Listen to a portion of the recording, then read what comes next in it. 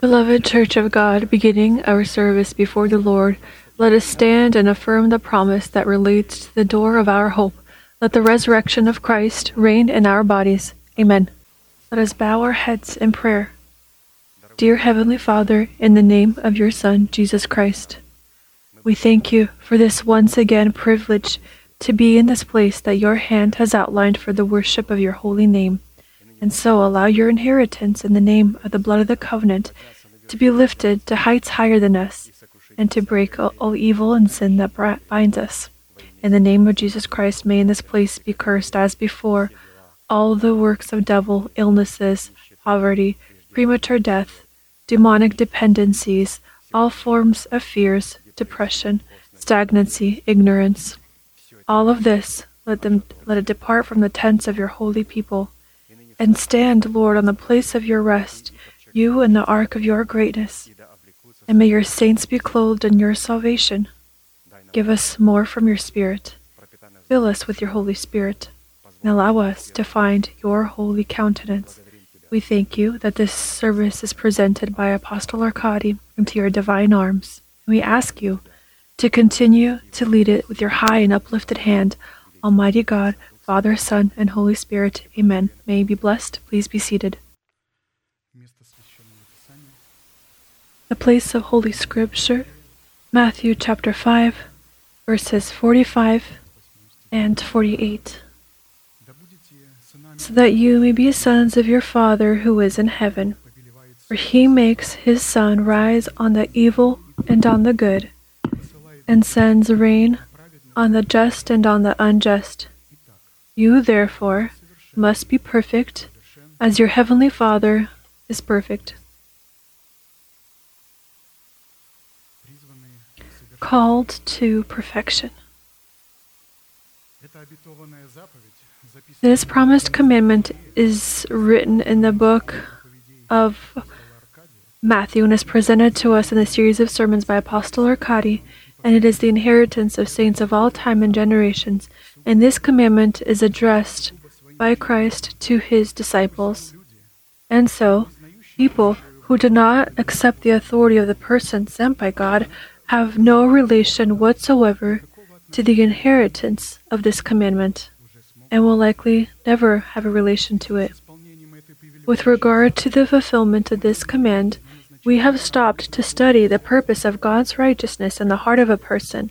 What purpose is the righteousness of God in our heart intended to fulfill?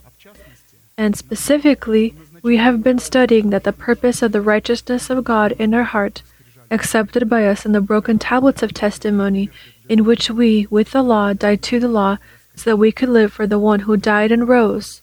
And in this manner we could receive the affirmation of our salvation in the new tablets that are intended to give God the basis, to give us the promise not through the law, but through the righteousness of faith, just as he had given it to Abraham and his seed. For the promise that he would be the heir of peace was not to Abraham or to his seed through the law, but through the righteousness of faith. Romans 4:13. God called Abraham the father of all believers. If we have this same righteousness, we are children of Abraham, and if we do not have the same righteousness, then we simply call ourselves children, and for this we will carry punishment. We have noted that the righteousness of faith in our heart is defined by the obedience of our faith to the faith of God, presented in the preached word spoken by the messenger of God in the face of a person who represents the fatherhood of God for us. And Pastor shows us that the faith of God is not an emotion, but information that comes from the Word of God, from hearing the Word of God. And our faith is the unceasing obedience of oneself to God's words. Not the words that we read, but the words that we hear. Faith does not occur from what we read, but only that which we hear. And the word that we do hear, it must be anointed by the Holy Spirit. And this can be presented only by a person who has the powers of God and is the lips of God. And so the promise of the peace of God is given only to those people who have clothed themselves in the dignity of disciples, which has allowed them to submit to the order of God, in accordance with which He sends us His word through the lips of the messenger of God. The sign according to which we should judge of our partaking to the sons of peace is by the ability to clothe our essence into the holy or selective love of God. But above all these things, put on love, which is the bond of perfection. And let the peace of God rule in your hearts, to which also you are called in one body, and be thankful. Colossians 3:14 through 15. According to this passage, the rule of the peace of God in our hearts is possible only under one condition: if we are clothed in the selective love of God. And we are going to be again clothed in the selective love. The character of the selective love of God is presented by the Holy Spirit in Scripture in the light of 7 unearthly virtues. This is virtue, knowledge, self-control, patience, godliness, brotherly love, and love. We will remember that in Scripture the discipline of godliness and the selective love of God is presented as the foundation of the evangelic faith teaching that is tied to the great mystery of God. And without controversy, great is the mystery of godliness.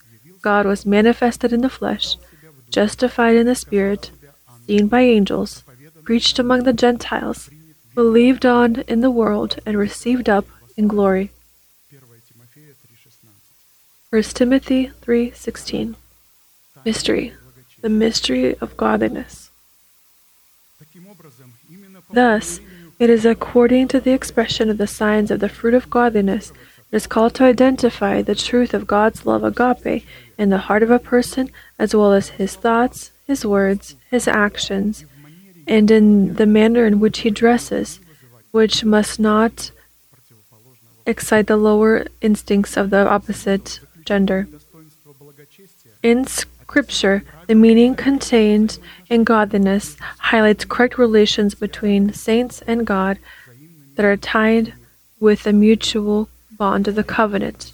And therefore, the essence of the selective love of God in godliness is defined and expresses itself in mutual obligations between God and man that are highlighted by God in a mutual covenant of peace with Him. Both the Old and the New Testament define the dignity of God's love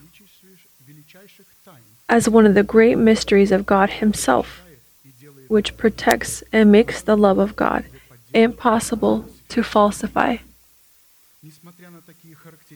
Despite these characteristics that are called to yield the character of godliness, there exists a forgery of godliness, which is going to resist the true manifestation of godliness. Having a form of godliness but denying its power, from such people turn away. 2 Timothy 3:5. True godliness in a person differs the forgery of godliness in men and breaks off relations with them and separates from them, because it reveres and trembles before the Word of God and has a discipline that is capable to exactly fulfill these commands. If we do not break off our relations with people that have an outward appearance of godliness, and we will not depart from them, then they are going to corrupt our godliness that is comprised of our good morals, because of which we, along with them, will inherit the perdition that has been prepared for them. One of the many signs according to which we should test ourselves for the subject of the fact that in showing the selected love of God, we are collaborating our godliness with the goodness of God, is according to the presence of the fact that the Lord is our shepherd. Psalm of David. The Lord is my shepherd, I shall not want. He makes me to lie down in green pastures.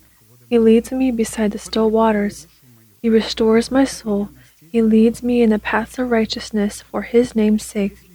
Yes, though I walk through the valley of the shadow of death, I will fear no evil, for you are with me.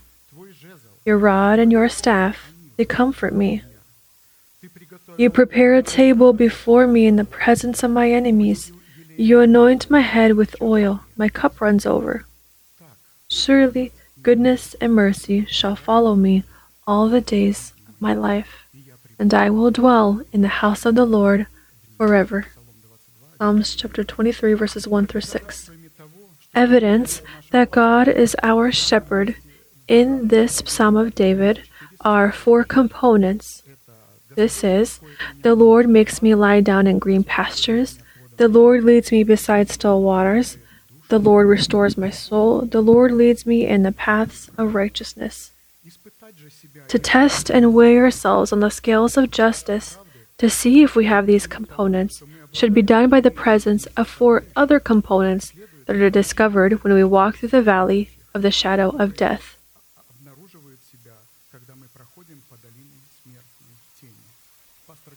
Pastor says that this is the most difficult time for us when we take off our old man. Then we will fear no evil because God is with us. Why does God go with us? Because we go with Him. The Lord's rod and staff comfort us. Why? Because our staff in our hand, and we proclaim that which we have hidden and contained in our hearts. God has prepared a table before us in the form of our enemies, and God has anointed our head with oil, and our cup runs over. Anointed our head. Oil, if you remember, this is goodness. When a person is capable of accepting correction, it is like oil that runs over. The Lord leads me in the paths of righteousness is one of the 4 signs that serves as evidence that the Lord is our shepherd, which points to the fact that the person whom the Lord guides on the paths of righteousness is led by the Holy Spirit. Here is the answer. Many ask, how can we be led by the Holy Spirit? Here specifically, Pastor has shown that a person who has paths of righteousness in the heart, he is led by the Holy Spirit. And a very important part, we have noted that it is impossible to guide a person on the paths of righteousness against his will if he is unable to distinguish paths of righteousness from paths of his mind, or the paths of the wicked and lawless who uphold the wicked, who distort Scripture and take out from the context some kind of place of Scripture, and they frivolously interpret it as they wish. In Hebrew, one of the components of the paths of righteousness are the snares of the Most High, while the paths of the wicked are their snares, into which they catch unaffirmed souls. In Hebrew, the path of righteousness is a snare of righteousness, step of righteousness, or the ways of the Lord. It is the foot of righteousness, trace of righteousness, the path of righteousness to the wisdom of God, growth, increase, and expansion on the paths of righteousness. It is partaking to the body of Christ on the paths of righteousness. I will remind you that we are studying the paths of righteousness in the heart of a person who dwells in the house of the Lord. Blessed are those who dwell in your house. They will be praising you. Blessed is the man whose strength is in you, whose heart is set on pilgrimage. Psalms 84, verses 4 through 5. Today we will remember several signs that have been brought up to us by our pastor, the example according to which we can test ourselves that our heart is found on the paths of righteousness, and that we have true godliness that collaborates with the godliness and the goodness of God.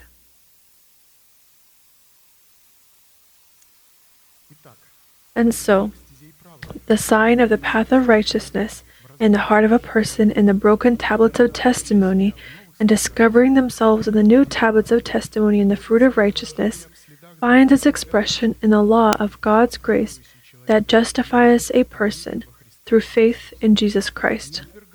I do not set aside the grace of God, for if righteousness comes through the law, then Christ died in vain. Galatians 2, verse 21. to turn upon oneself the favor of God through one's virtues and one's ministry, expressed in religious asceticism or in one's religious unbridledness portraying itself as the freedom of Christ, means to reject the grace of God in which we are called to affirm our justification, which we have received as a gift by the grace of God. You have become estranged from Christ, you who attempt to be justified by law. This is not just referring to the law of Moses, just in general, any kind of law of works. When people begin to justify themselves by their works, by their actions, by their evangelism, by their good works, by their mercy that they've shown to others, and so forth, with their long prayers, their attendance in church, this can also be their works they try to be justified by. This is necessary, but we are not called to trust in this. We are called to trust in the mercy of God. For it is written that I hope in your mercy, I trust in your mercy. Because everything that God gives us, He gives it to us according to His mercy. And not because we had done some kind of works. Not according to the works of the law does He give us. You who attempt to be justified by law, you have fallen from grace. For we, through the Spirit, eagerly wait for the hope of righteousness by faith. For in Christ Jesus neither circumcision nor uncircumcision avails anything, but faith working through love. Galatians 5:4-6. Those that think that due to their evangelism they will receive salvation, they have already fallen away from Christ. Those who think that because of their use of the gifts of the Holy Spirit they gain salvation, they already have fallen away from Christ. And thus, the righteousness of God as the program of God, shown in the broken tablets, finds its expression in the hearts of those people who have affirmed their justification in Christ Jesus, that the grace in their hearts could reign through righteousness in their bodies to an eternal life with Jesus Christ. Therefore, as through one man's offense judgment came to all men, resulting in condemnation, even so through one man's righteous act the free gift came to all men, resulting in justification of life. For as by one man's disobedience many were made sinners, so also by one man's obedience many will be made righteous. Moreover, the law entered that the offense might abound. But where sin abounded, grace abounded much more. That as sin reigned in death, even so grace might reign through righteousness to eternal life through Jesus Christ, our Lord. Romans chapter 5, verses 18-21. According to these words, the obedience of the man, Jesus Christ, gives us the ability to accept justification in Him, in the seed of the kingdom of heaven, as a gift of grace, that we can then affirm it through circulation by sowing ourselves in the seed of the Lord Jesus. To receive revenue in the reign of grace through righteousness and the resurrection of the Lord Jesus and new tablets of testimony and the power of life is to become carriers of a heavenly and imperishable body. We become carriers of a heavenly body when we, by faith, accept the promise into our hearts. When we consider that we have died to sin, we have died to the law, and we live for God, and we begin to proclaim the inexistent as existent. And then God imputes this to us as righteousness, and He, in this time, views us as carriers of the heavenly body. To grasp the essence of this promise, we can group it into the following version of this definition.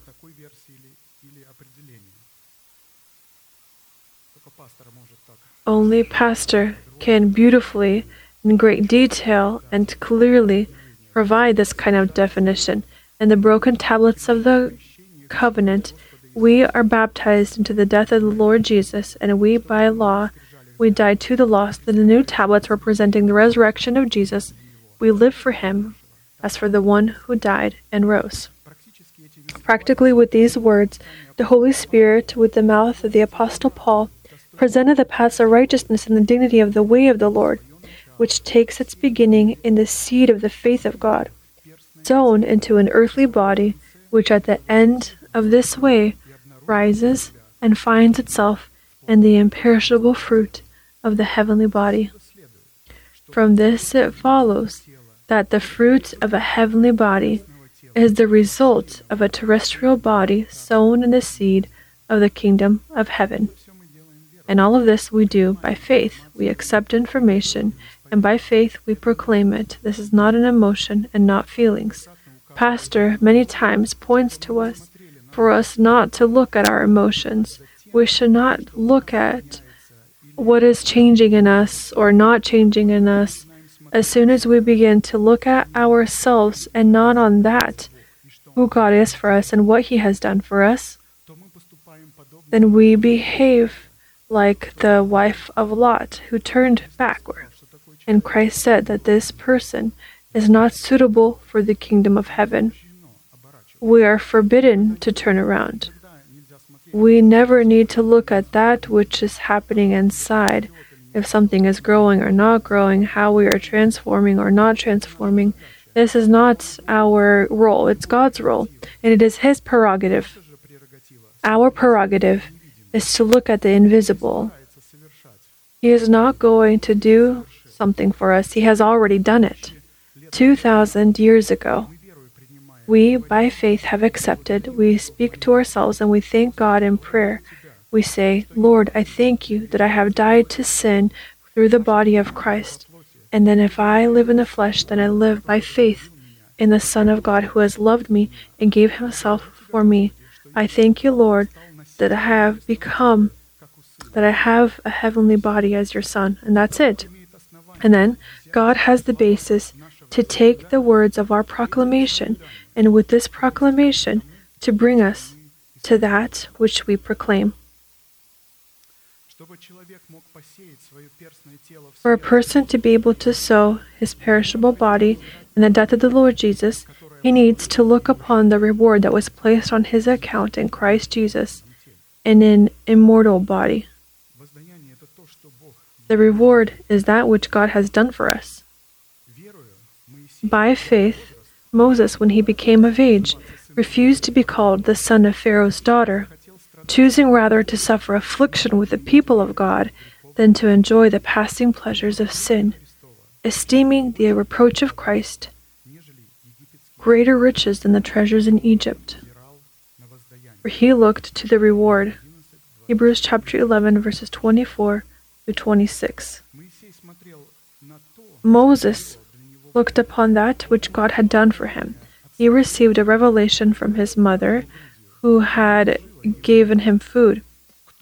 She had told him who he is and what kind of future awaits for him. Moses, having still been a child, he accepted this, and he carried this faith through his whole life. With this faith, he refused the throne of Egypt, having been his heir. What prompted him to do this? He looked upon the reward. It was higher than the earthly throne. If a person does not accept the revelation about the deliverance of his body from corruption and refuses to call the inexistent heavenly body as existent, he will have no incentive to sow his body in the death of the Lord Jesus in order to receive the heavenly body in his resurrection. The reason why many saints refused to pay the price for the revelation they have is that they do not know the essence of the reward prepared for them by God in their imperishable body. Because they have never been taught how to prepare their hearts for hearing the word of God when they go to the house of God. They've never been taught. We hear this word a lot, taught, through instruction and faith. There must be the person that is set for us who will teach us and who will be an authority for us, from whom we will be able to receive the word. Walk prudently when you go to the house of God, and draw near to hear, rather than to give the sacrifice of fools, for they do not know that they do evil. Ecclesiastes 5:1. The phrase, "for they do not know that they do evil," tells us that this category of people will lose the deposit of their salvation because they have not placed it into circulation through instruction and faith, because of which their names will forever be blotted out of the book of life. And instead of inheriting the salvation prepared for them in an incorruptible body, they will inherit perdition in their terrestrial body with devil and his angels. The relation relating to the sowing of our body in the death of the Lord Jesus, to whom, on the door of our hope, lost vineyards will be returned, the Achor Valley, and youth in the dignity of the heavenly body of the Lord Jesus, leads skeptics in ignorant in faith, perplexed.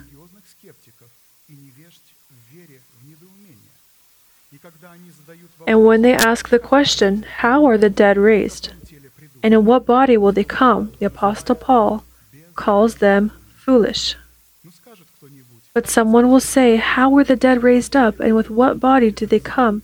Foolish one, what you sow is not made alive unless it dies. And what you sow, you do not sow that body that shall be, but mere grain, perhaps wheat or some other grain. But God gives it a body as He pleases, and to each seed its own body. 1 Corinthians chapter 15, verses 35 to 38. Here Apostle Paul says, he who sows a perishable body sows it to receive a spiritual body. In the original of the Greek language, the word foolish means madman, stiff-necked, stupid. This word is characterized by the person who refuses to ponder and reason over the word he has heard through instruction and faith. If you remember this person is written, he's a foolish person. Each time we ignore cell group services, we refuse to cook our food where we can all ponder upon the word that we have heard, and we can show prudence. A foolish person going into the house of God does not understand how to prepare his heart to hearing the word of God, because he has placed his mind equal to the mind of God, which in practice means that this person, according to the state of his heart, was not a disciple of Christ, and so each time he went into the house of God, his arrogant heart and vain mind were prepared to inspect the word preached as far as it meets the requirements of his own opinion. His own opinion. Not Scripture, but his own interpretations of Scripture. Further, Apostle Paul shows that the category of saints who sow their terrestrial body in the death of the Lord Jesus will differ from each other by the power of the glory of light, which will depend on the degree of their dedication to the will of God. There are also celestial bodies and terrestrial bodies. But the glory of the celestial is one, and the glory of the terrestrial is another. There is one glory of the sun, another glory of the moon, and another glory of the stars, for one star differs from one another in glory. 1 Corinthians chapter 15, verses 40 through 41. This idea about receiving the reward connected with the profits that we receive from the deposit of our salvation put into circulation finds its confirmation in one of the parables of Christ. And all of this will depend on man himself. So the measure of this light in which a person will be clothed, this will depend on the measure of his dedication. Let's listen to what Christ says in this parable. For the kingdom of heaven is like a man traveling to a far country, who called his own servants and delivered his goods to them. And to one he gave 5 talents, to another 2, and another 1, to each according to his own ability, according to his level of dedication. And immediately he went on a journey. He who received 5 talents went and traded with them, and made another 5 talents. And likewise, he who had received 2 gained 2 more also. But he who had received 1 went and dug in the ground, and hid his Lord's money.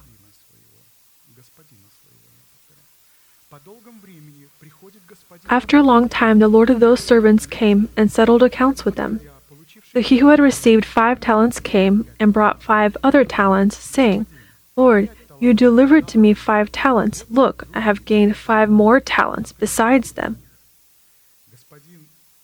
His Lord said to him, Well done, good and faithful servant. You were faithful over a few things. I will make you ruler over many things. Enter into the joy of your Lord. He also who had received 2 talents came and said, Lord, you delivered to me 2 talents. Look, I have gained 2 more talents besides them. His Lord said to him, Well done, good and faithful servant. You have been faithful over a few things. I will make you ruler over many things. Enter into the joy of your Lord. Then he who had received the 1 talent came and said, Lord, I knew you to be a hard man, reaping where you have not sown and gathering where you have not scattered seed. And I was afraid and went and hid your talent in the ground. Look, there you have what is yours. But the Lord answered and said to him, You wicked and lazy servant, you knew that I reap where I have not sown and gather where I have not scattered seed. So you ought to have deposited my money with the bankers, and at my coming I would have received back my own with interest. So take the talent from him and give it to him who has 10 talents. For to everyone who has, more will be given, and he will have abundance. But from him who does not have, even what he has will be taken away. And the original says, for what he thinks to have, he will be taken away. Matthew 25, verses 14 through 29. Take a look. It says, I knew you. I knew you that you were a stiff person. This was his own opinion. Therefore, the master said, You are a lazy and hard man. You are a lazy servant and wicked. The semantic translation of the final phrase reads, For to everyone who has prudence, and the profit of the fruit of righteousness will be given and multiplied, and from the lack of prudence and the profit of the fruit of righteousness, that which is in the format of a deposit of salvation will be taken away. It follows that the saints possessing prudence and the dignity of the mind of Christ are the people who put the deposit of their salvation into circulation by the fact that they died to their nation, their father's house, and the corrupt desires of their soul in its pseudo-righteousness. The profit from such a turnover was a confession of their faith in which they became carriers of a heavenly celestial body, calling the non-existent celestial body as existent. By doing so, they showed their favor to God, to which God responded to them and to us with His grace, giving them the guarantee of meeting Him in the air. The next sign of the paths of righteousness and the ways of righteousness discovers itself in the heart of a person when he walks in the ways of him who tills his land. He who tills his land will be satisfied with bread, but he who follows frivolity is devoid of understanding. Proverbs 12:11. According to this parable, it follows that if a person who follows frivolity is devoid of understanding, whereas a person who tills his land follows in the ways of the person who loves to work over his own land and till his land so that it brings him harvest of desired fruit. Frivolity is, and Pastor has showed us who those that are frivolous are, the characteristics. This is loitering without anything to do, not loving labor, burning time and their lives in vain, lazy people, slackers, unsuitable, deceitful, rebellious, parasitic, sowing and spreading evil, thieves capable of robbery and violence.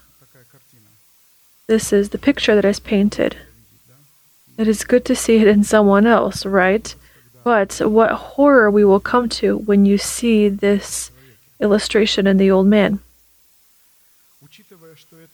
Considering that this parable is referring to the soil of our heart that is called to bring us the fruit of righteousness through the proclamation of the faith of God that abides in our heart. And it follows that to till our land is to till the soil of our heart and work on our land so that it brings us the fruit of righteousness, with which God could raise up the power of life in our body.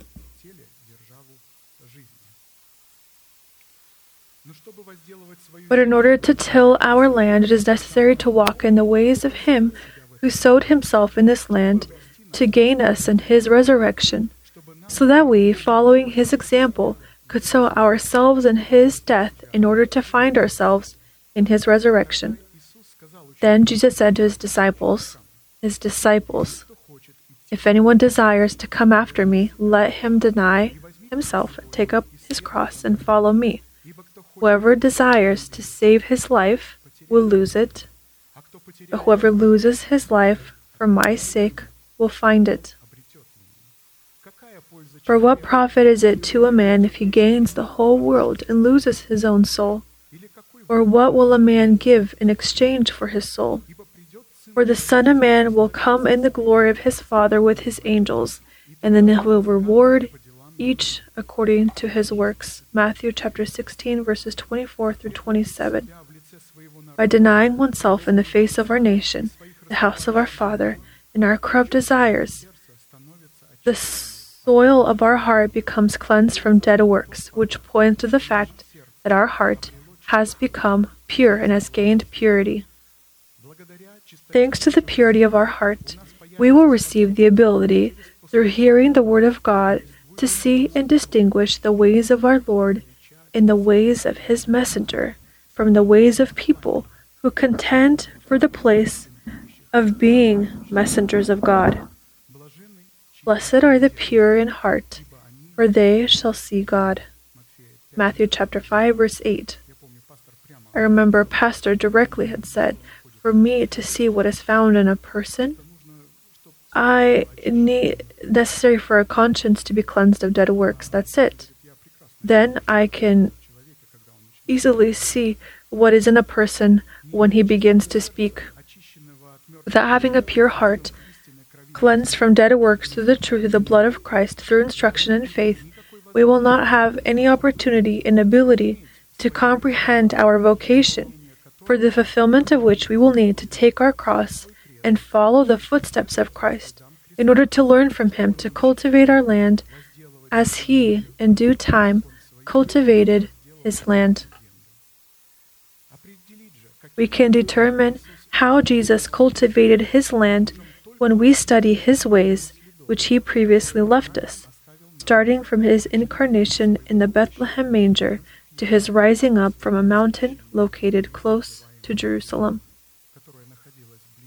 which was found again close to Jerusalem. The ability to investigate the footsteps of Christ and to follow these footsteps can only be done after our heart, through instruction in faith, begins to dwell in the truth of Thummim and Urim, and Thummim and Urim will begin to dwell in our heart, which in practice means that the ability to explore the footsteps of Christ and follow these footsteps from His birth to His resurrection is possible only when we receive the Holy Spirit in our heart as Lord and Master of our life, so that He can reveal in our heart the truth of the commanding doctrine of Christ, which was previously imprinted on the tablets of our heart through instruction in faith. And despite this, when God had sealed this truth, not everything in this truth was understood by us, but yet we knew that we are hearing the words of the Lord, and who is saying these words, and therefore we accepted them. We accepted them in our hearts. And when the Holy Spirit comes, and He opens to us that which was previously accepted by us, even that which we did not understand, but we had it already in our heart, then it becomes understandable for us, and we begin to rejoice. We begin to rejoice when this word begins to produce that work which God had sent it to do. From this it follows that if we are not taught if we are taught how to reject evil and choose good, it means that we have the ability to examine the footsteps of Christ from his birth to his resurrection, to cultivate the soul of our heart as Christ did the soil of his heart. Thus, following in the footsteps of the Lord's anointed who follows in the footsteps of Christ, we show our favor to God, to which he answers us with his favor.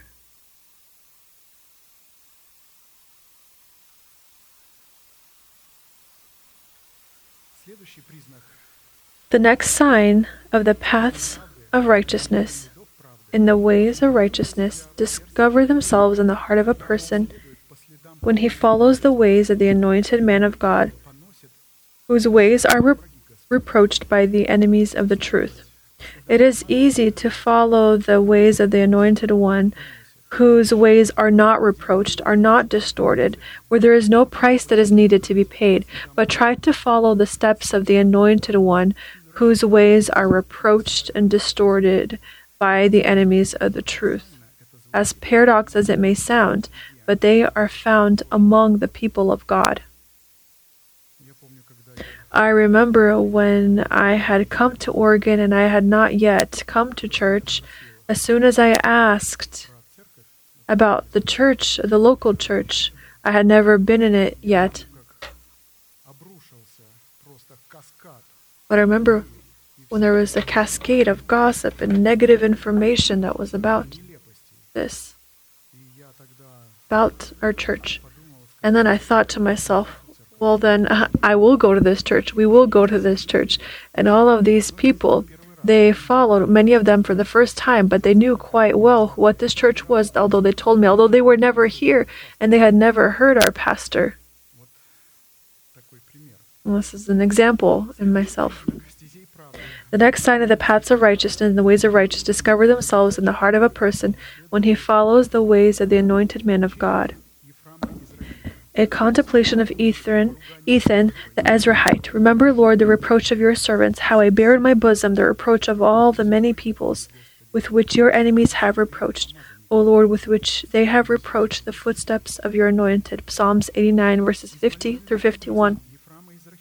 From the prayer song of Ethan the Ezrahite, the seer and the head of one of the three choirs, King David, it follows that the servants of the Lord, among whom was Ethan the Ezrahite, were reproached for following in the footsteps of the Lord's anointed, who for them was King David, the traces of which were denounced and disgraced by the enemies of the Lord.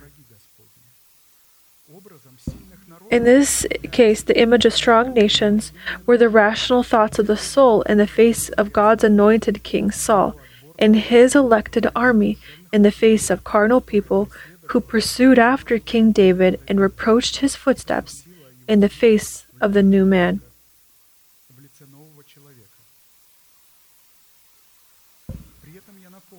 I will remind you that a footstep is an imprint of the foot on the tablets of our heart. Therefore, the trace remaining on the surface indicates the fact that the someone whom we are called to follow has already passed in this direction, leaving his footprints on the surface. From the root of the word footprint, there were such words as pathfinder, exploring the nature of the footprint imprint and the direction of the footprint. The investigator investigating the case according to the footsteps that were left, which serve as evidence that defines the person who left these traces. Thus, in order to determine the origin, character, and direction of the trail, it is necessary to be a tracker or an investigator, investigating traces, which in practice means to be able to distinguish good from evil and to be able to reject the evil and accept the good. Following in the footsteps of the Lord's anointed, the traces of which powerful nations reproach, is the ability to distinguish the traces of one anointed one, the dignity of a warrior of prayer, from the tracks of another anointed one who is not a warrior of prayer. You see, here this is referring to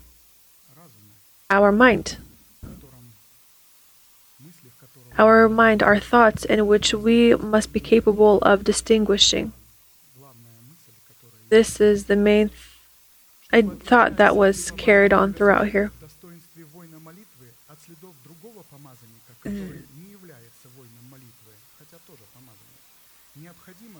It is necessary for the rational sphere of our soul to be made dependent on the rational sphere of our spirit. The reproach of the servants of the Lord carry in their bosom from all powerful nations for following in the footsteps of the anointed of the Lord is a testament of the firmness or the strength of their spirit and the guarantee that gives them the right to be raptured in meeting the Lord in the air when He will come to be glorified in them.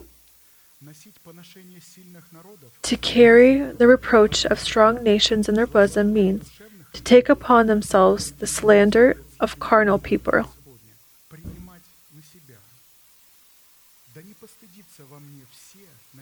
Let not those who wait for you, O Lord God of hosts, be ashamed because of me. Let not those who seek you be confounded because of me, O God of Israel, because for your sake I have borne reproach.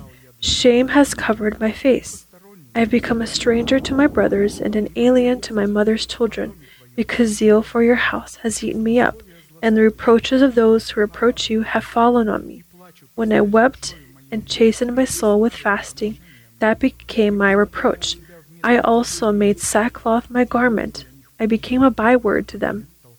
Those who sit in the gate speak against me, and I am the song of the drunkards. But as for me, my prayer is to you, O Lord, in the acceptable time. O God, in the multitude of your mercy, hear me in the truth of your salvation. Deliver me out of the mire, and let me not sink.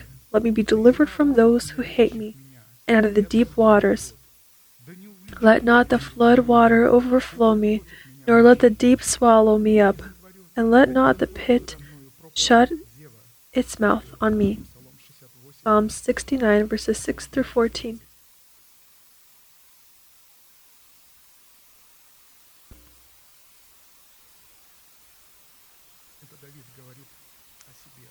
This is what David said of himself, as well as what our new man says of himself.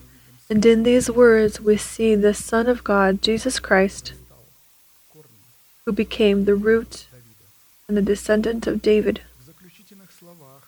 In these concluding words, Ethan the Ezrahite highlights the state of anointed men of the Lord as well as his own state when the footsteps of the anointed of the Lord were reproached, and such reproach emanating from the hatred that has risen from the envy of carnal people is a muddy mire for the warriors of prayer, and the deep waters that are ready to swallow them. However, precisely according to this reaction of Saul and his selected army to the traces of the anointed of the Lord, which determined the truth of the reigning teachings of Christ, the footsteps of David and his servants should be distinguished from those of Saul and his servants. It is specifically reproach that occurs. It is the indicator of that which a person is on the right path. Therefore, if we are able to distinguish the footsteps of David and his servants from those of Saul and his servants, then this means that our favor will cooperate with the favor of God. And so the next sign of the paths of righteousness in the heart of a person, shown in the ways of the Lord, is the fulfiller of the revelations of God in the image of an eagle called from the east to give those living in Zion the salvation of God and Israel his glory. Isaiah 46, verses 10 through 13. Declaring the end from the beginning, and from ancient times that are not yet done, saying, My counsel shall stand, and I will do all my pleasure. Calling a bird of prey from the east, the man who executes my counsel from a far country. Indeed, I have spoken it. I will also bring it to pass. I have purposed it. I will also do it. Listen to me, you stubborn-hearted, who are far from righteousness. I bring my righteousness near, it shall not be far off. My salvation shall not linger, and I will place salvation in Zion, for Israel my glory. These prophetic words talk about the mystery of a kind of wisdom that was magnified above the wisdom given to Solomon and was inaccessible to him. There are 3 things which are too wonderful for me, says Solomon. Yes, 4 which I do not understand. The way of an eagle in the air, the way of a serpent on a rock, the way of a ship in the midst of the sea, and the way of a man with a virgin. Proverbs chapter 30, verses 18 through 19.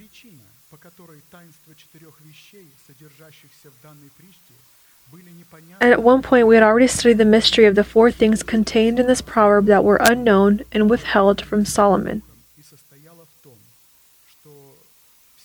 This was comprised of the fact that Solomon, these things were not unknown to him, was comprised of the fact that to everything there is a season, a time for every purpose under heaven, Ecclesiastes 3:1. When the fullness of time came for the incarnation of the Son of God, God, through the Holy Spirit, revealed through his Son to his disciples wisdom that was greater than the wisdom of Solomon. Take a look. Whom he had revealed it to disciples, to those from the position of active humility. And the essence of this wisdom consisted of the sovereign relationship of God with man, based on the covenant of blood, the covenant of salt, and the covenant of rest, which were made in baptism in water, baptism in the Holy Spirit, and in baptism in fire. This is wisdom, this teaching of Christ who has come in the flesh that is engraved in the heart. Take a look. This is what this is referring to here. And this sovereignty consisted in the fact that each side of the covenant of God and man was responsible for fulfilling its own role, designated by God in this covenant.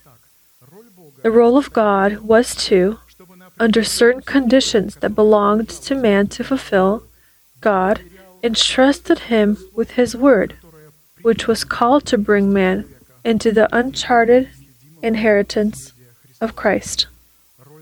The role of man was to, on certain conditions, take into his heart the volume of Christ's uncharted inheritance and affirm it by confessing with his mouth. In this case, the heart and the subject of the thoughts of the heart and the mouth had to act as one team.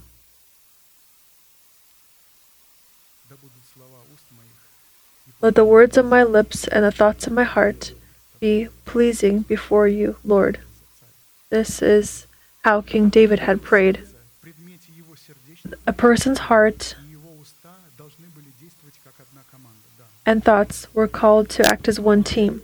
And for this purpose it was necessary that a person's heart, through instruction and faith, be cleansed of dead works, and his mouth be cleansed of idle, bad, and rotten words. Remembering that idle words are the statutes and commandments of the Lord spoken from the lips of man, but not found in his heart, because it was not cleansed of dead works. But I say to you that for every idle word man may speak, they will give account of it in the day of judgment. For by your words you will be justified, and by your words you will be condemned. And some of the scribes and Pharisees answered, saying, Teacher, we want to see a sign from you.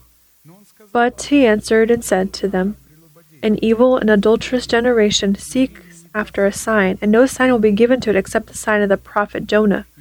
For as Jonah was 3 days and 3 nights in the belly of the great fish, so will the Son of Man be 3 days and 3 nights in the heart of the earth. The men of Nineveh will rise up in the judgment with this generation and condemn it, because they repented at the preaching of Jonah. And indeed, a greater than Jonah is here. The queen of the south will rise up in the judgment with this generation and condemn it, for she came from the ends of the earth to hear the wisdom of Solomon. And indeed, a greater than Solomon is here. Matthew 12, verses 36 through 42. And so, one of the things incomprehensible to Solomon was the path of the eagle in heaven, which was called by God from the east to fulfill the definitions of God, designed to give Zion the salvation of God and Israel, the glory of God. In Scripture, an eagle is a symbol of the teaching of resurrection from the dead. The image of the far country from where God called is an image of death. Therefore, in the phrase, calling a bird of prey from the east, the man who executes my counsel from a far country, indeed, I have spoken it. To call out means to call for the execution of a particularly important order to empower in the new name. At the same time, an especially important designation for the executor of his commission, the dignity of an eagle, God wrote on the tablets of our heart by the power of the Holy Spirit. From this it follows that the eagle, as a doer of the truth of God and the salvation of God, whom God called from the east from a far country, is a son of God, accepted by us, and dwelling in our hearts in the dignity of his resurrection to adopt our bodies.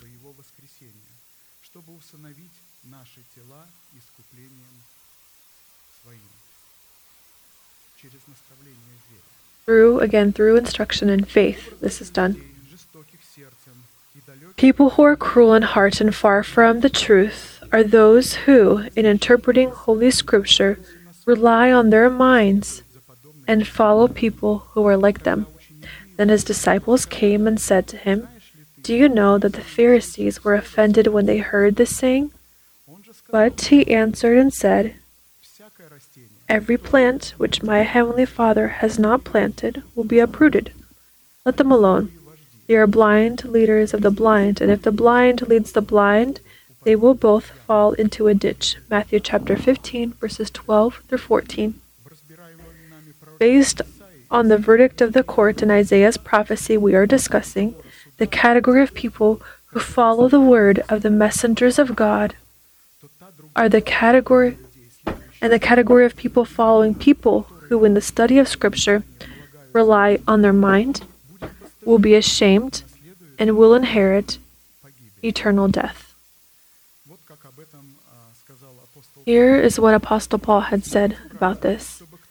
"Beware lest anyone cheat you through philosophy and empty deceit, according to the tradition of men, according to the basic principles of the world, and not according to Christ. For in him dwells all the fullness of the Godhead bodily. And you are complete in him, who is the head of all principality and power. In him you were also circumcised with the circumcision made without hands, by putting off the body of the sins of the flesh by the circumcision of Christ, buried with him in baptism, in which you also were raised with him through faith in the working of God, who raised him from the dead. And you, being dead in your trespasses and the uncircumcision of your flesh, he has made alive together with him, having forgiven you all trespasses, having wiped out the handwriting of requirements that was against us, which was contrary to us, and he has taken it out of the way, having nailed it to the cross. Having disarmed principalities and powers, he made a public spectacle of them, triumphing over them in it." Colossians chapter 2, verses 8 through 15. Thus, the truth of God as the program of God manifested in the broken tablets of the covenant finds its expression in the new tablets of the covenant, in those hearts that have a promise in their hearts about the resurrection of Christ in their body.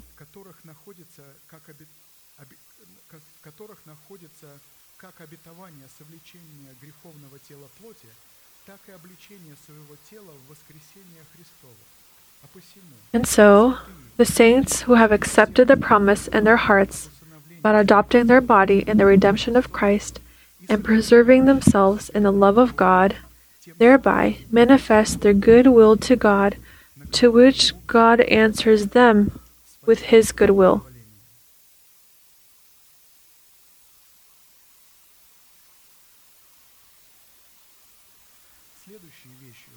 The next thing that was incomprehensible to Saul and unknown to Solomon were the ways of the serpent on the rock. And if Solomon were to understand the ways of the serpent on the rock, then his multitude of wives would not have turned his heart into idolatry. Considering that the image of a serpent in this case is wisdom in the heart, and the rock is the image of a promise that contains in itself the image of the adoption of our body through the redemption of Christ, The image of the ways of the serpent on the rock was the ability to be deaf to the voice of the seductor. Behold, I sent you out as sheep in the midst of wolves. Therefore be wise as serpents, and harmless, or rather simple as doves. Matthew 10:16. Thus, in order to keep the promise in the ways of the heaven, the eagle in heaven, the promise about the resurrection of Christ in our bodies, it was necessary to have the wisdom of a serpent, to close one's ears in order to not hear the seducing voice of the tempter. Remember what a serpent does. It inclines its ear to the earth, and then with its tail, with its lips, it proclaims that promise that it has heard. It closes its ears and begins to proclaim the faith of the heart, and does not hear what the evil one says, who tries to sow in our hearts some kind of false and rebelling thought. This is the dignity of the deafness of Christ. Christ had this deafness, if you remember this place of Scripture. He who is deaf as my servant, he who is blind, remember. And the next thing that was incomprehensible and unknown to Solomon were the ways of the ships in the sea, the ways of the ships among the sea that are called to bring the proclamation of faith containing in itself the adoption of our body through the redemption of Christ, is our thinking that is renewed by the spirit of our mind. Look also at ships. Although they are so large and are driven by fierce winds, they are turned by a very small rudder wherever the pilot desires. Even so, the tongue is a little member and boasts great things. See how great a forest a little fire kindles. James 3:4-5. In this case, the captain who stands behind our lips, leading our ship in the subject of our renewed thinking, is the Holy Spirit. And therefore, on the ways of the ship among the sea is presented a person who is led by the Holy Spirit. If a person is not led by the Holy Spirit, then his heart and his lips will never be capable of becoming one team. In order to reach the proclamation of the faith of heart and the adoption of one's body through the redemption of Christ, to that address that is necessary. That address is God. The next thing that was incomprehensible and unknown to Solomon were the ways of the men to the virgins. This is the unique capability in which we, through the proclamation of faith that is presented in the seed of the word, we fertilize our pure heart that is presented as the virgin that says, "Let it be to me according to your word." And Mary said, "Behold, the maidservant of the Lord, let it be to me according to your word." And the angel departed from her. Luke chapter 1, verses 38. When we hear the word of God, and when we, with faith, say, "Let it be to me, Lord, according to your word," in doing so, we demonstrate the function of a man who fertilizes by proclamation of the word. In another place it was said, if we are going to believe with the heart and proclaim with our lips, then we will be saved. And there is one other sign. I think we will have enough time to conclude it.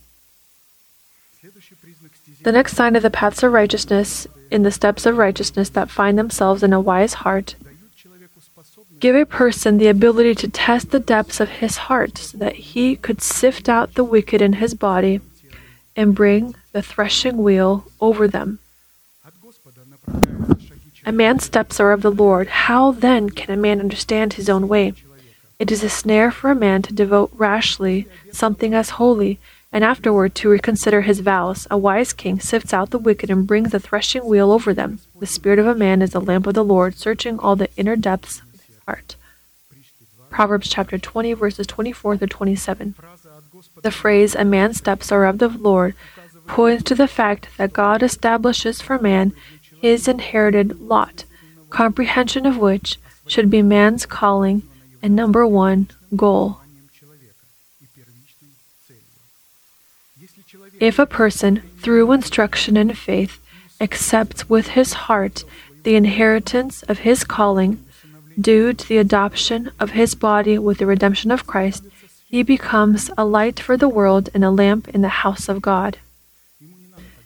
He then doesn't need to run somewhere to go evangelize somewhere. He already has become this light when he has understood this truth. This order is well indicated in the words of Christ, in which he warned his disciples from substituting the truth about the adoption of the body with the goal of one's own virtue and evangelization. The acceptance of this promise in our heart in the form of a seed through instruction in faith,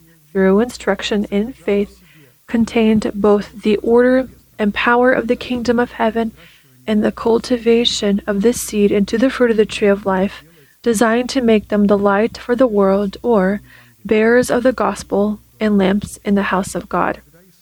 Then Jesus said to his disciples, again, this is an important place of Scripture, "If anyone desires to come after me, let him deny himself and take up his cross and follow me.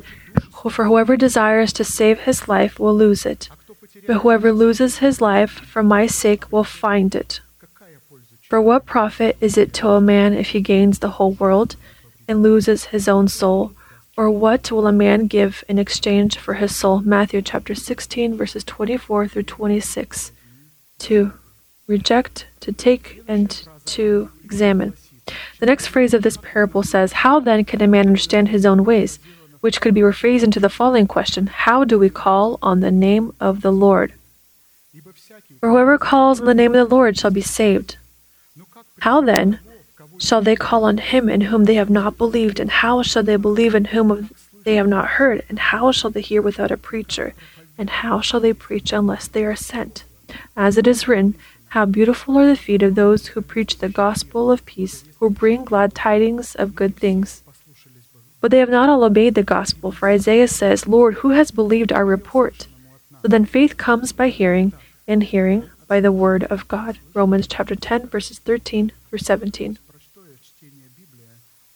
So, simple reading of the Bible, if a person himself takes and reads, he will not have faith. Here, in this place of Scripture, is clearly shown that faith is the word that we hear, which we accept. And for this, the person who says must be sent.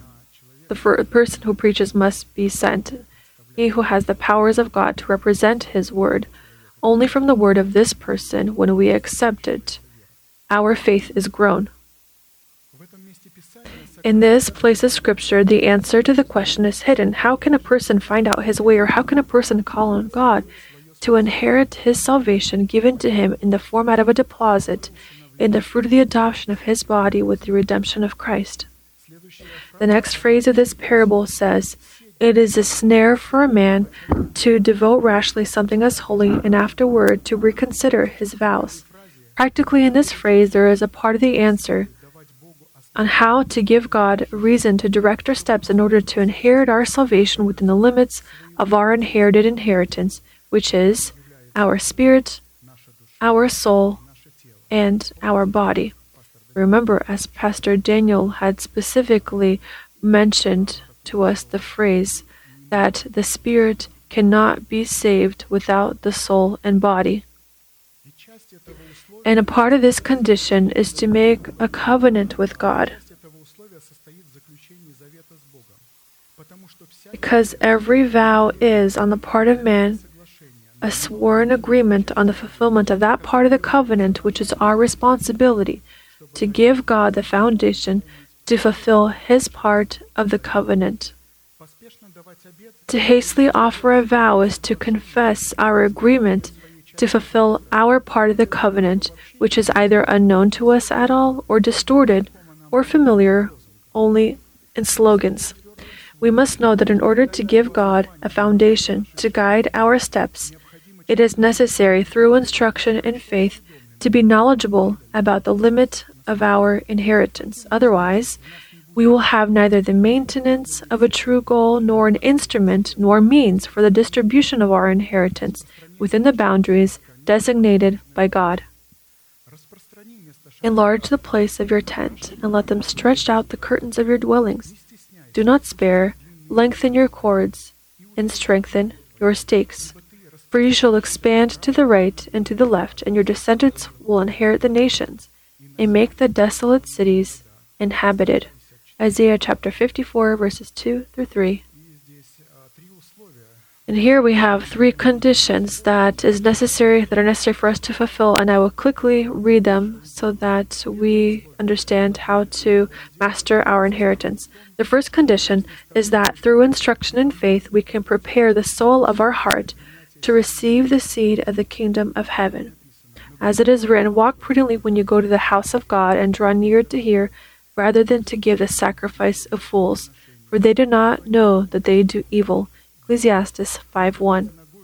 To walk prudently when going to the house of God is to test the motives of our heart, to see if they meet the requirements of the goals that God has set for us.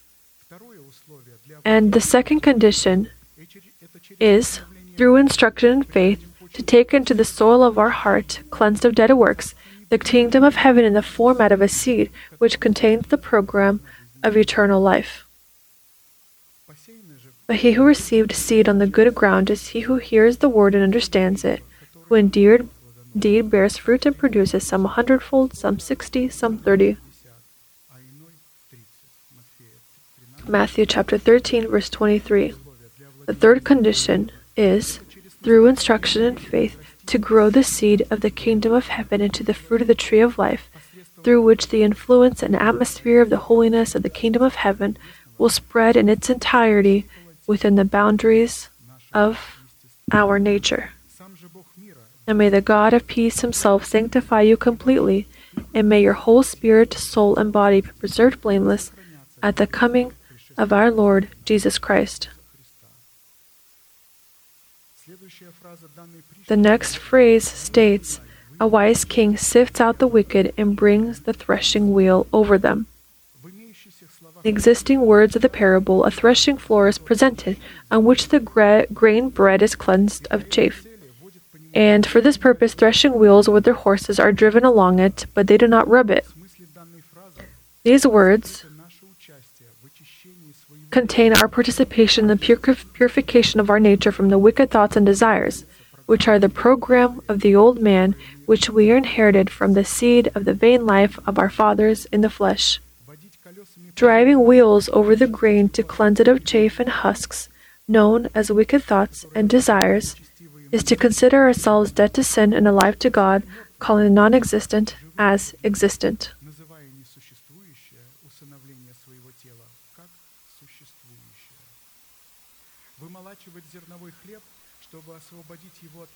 To prepare the grain is to cleanse the motives of our heart that are presented in the goals of God from the motives of our personal flesh presented in the goals, interests, and thoughts of the old man.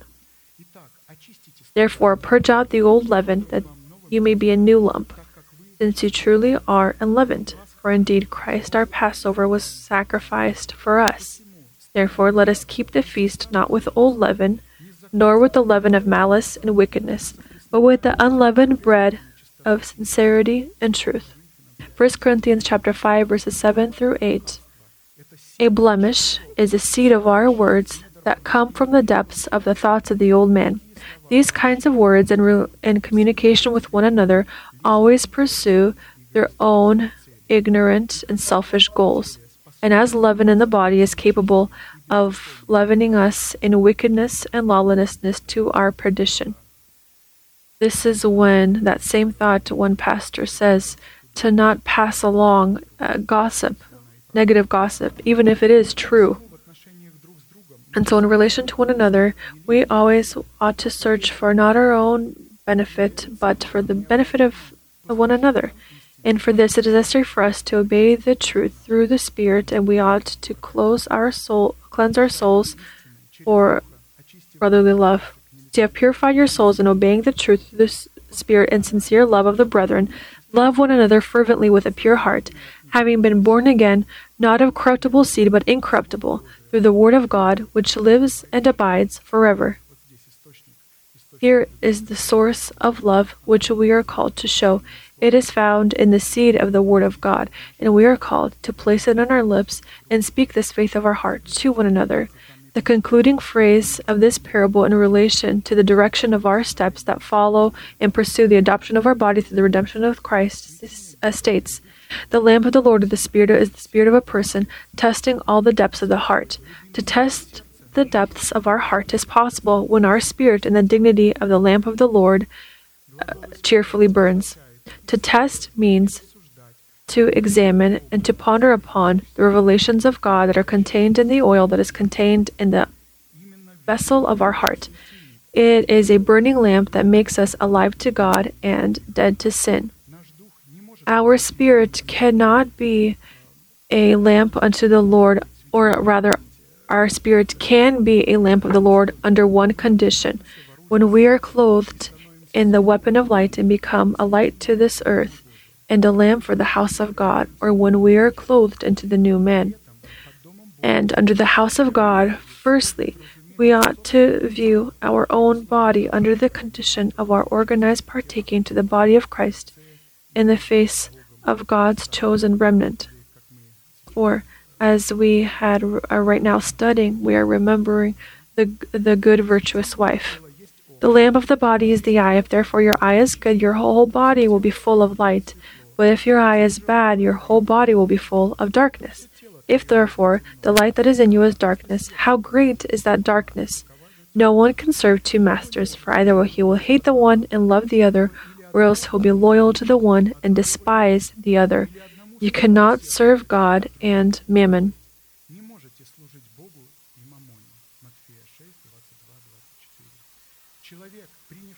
A person who has accepted the deposit of salvation but has refused to, through instruction and faith, to place the deposit of his salvation into circulation so that in the death of the Lord Jesus he can die to the world, to the house of his Father, and to the corrupt lusts of his soul, in order to receive income from the circulation in his body in the resurrection of Christ, he cannot serve God. Because the eyes of his heart, called to be a lamp to the Lord, will be evil or will not be cleansed of dead works. And therefore, and his body that is called to be the house of God will be dark, in which mammon will live. So the authority of money and love towards money. This kind of person will not have godliness, which is necessary in order to collaborate with the goodness of God and to turn the favor of God upon oneself. Amen, saints. We will pray and thank God for those words that we were able to remember in our memory, which we have already laid in there and which we have heard from our blessed pastor. Amen. Let us pray.